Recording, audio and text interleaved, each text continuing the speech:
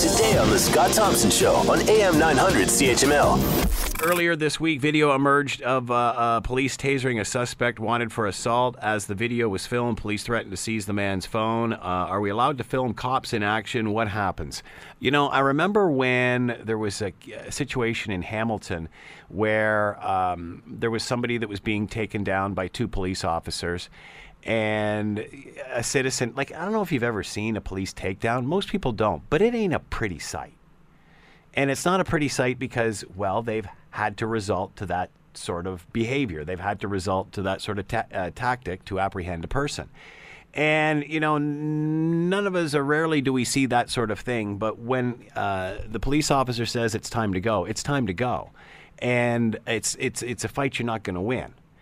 And that's why they have the power to do the things that they do. But you might remember in Hamilton, and I believe it was Bernie Morelli's son, who was, as he was taking a person down, and a person was very upset, he was very much explaining what he was doing and why he was doing it. And it was a great video that was put on YouTube and went viral of how this cop conducted himself perfectly in while trying to do his work in the line of duty, on the line of duty. Well, somebody was very much questioning and recording what they were doing, and it turned out, instead of incriminating the police, it was a great example of how they do the job, in this case, perfectly.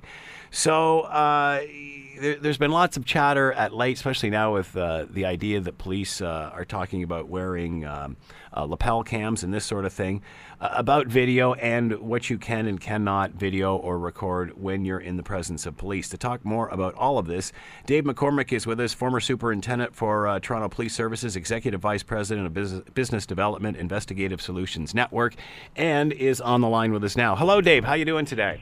I'm well, Scott. Thank you. How are you? Good. Thank you for taking the time to join us. We appreciate this. First of all, let's go to this video. What can a citizen record? What can't a citizen record? Well, out in the public domain, a citizen can record anything that he or she wishes. If they see something going on involving the police, they certainly have the right to take video of that. There's no expectation of privacy in the public domain for anyone, including the police. So in this situation, how was it handled? Was it handled correctly? What do police do when they know they're being filmed, recorded? Because, man, that's got to happen all the time now, I'm guessing. Well, it does happen all the time now. It's very prevalent. It's commonplace. And the police know that anybody who is filming them when they're out there doing their job has the right to do so. And they should not be asking those people to stop or to do anything unless those people are actually obstructing the police officer's ability to do his or her job. If they're back far enough and they're simply videotaping, the police officer should do nothing except perform their duties in the professional manner that they should be doing every day, whether they're being videotaped or not. So the only problem would be if somebody gets too close and gets in the way of what is going on. Yeah, that's correct. If they are obstructing the officer in his or her duties, then that could constitute a criminal offense. But if they're not obstructing in any way, they have the right to videotape things that are happening in the public domain, regardless of whether it's police officers or not. I'm still guessing that even in this day and age, for most people, it's pretty shocking to watch a police takedown. It is, because they happen very quick. They are quite spontaneous, especially to the perspective of the person who's just come upon it. And the common practice is now for people to whip out their cell phones and to videotape each and everything they see out there, rather than maybe calling 911 to get assistance for the officers or whomever. In those situations, that we seem to have a lot of people standing by just shooting video because they can't wait to upload the next big thing.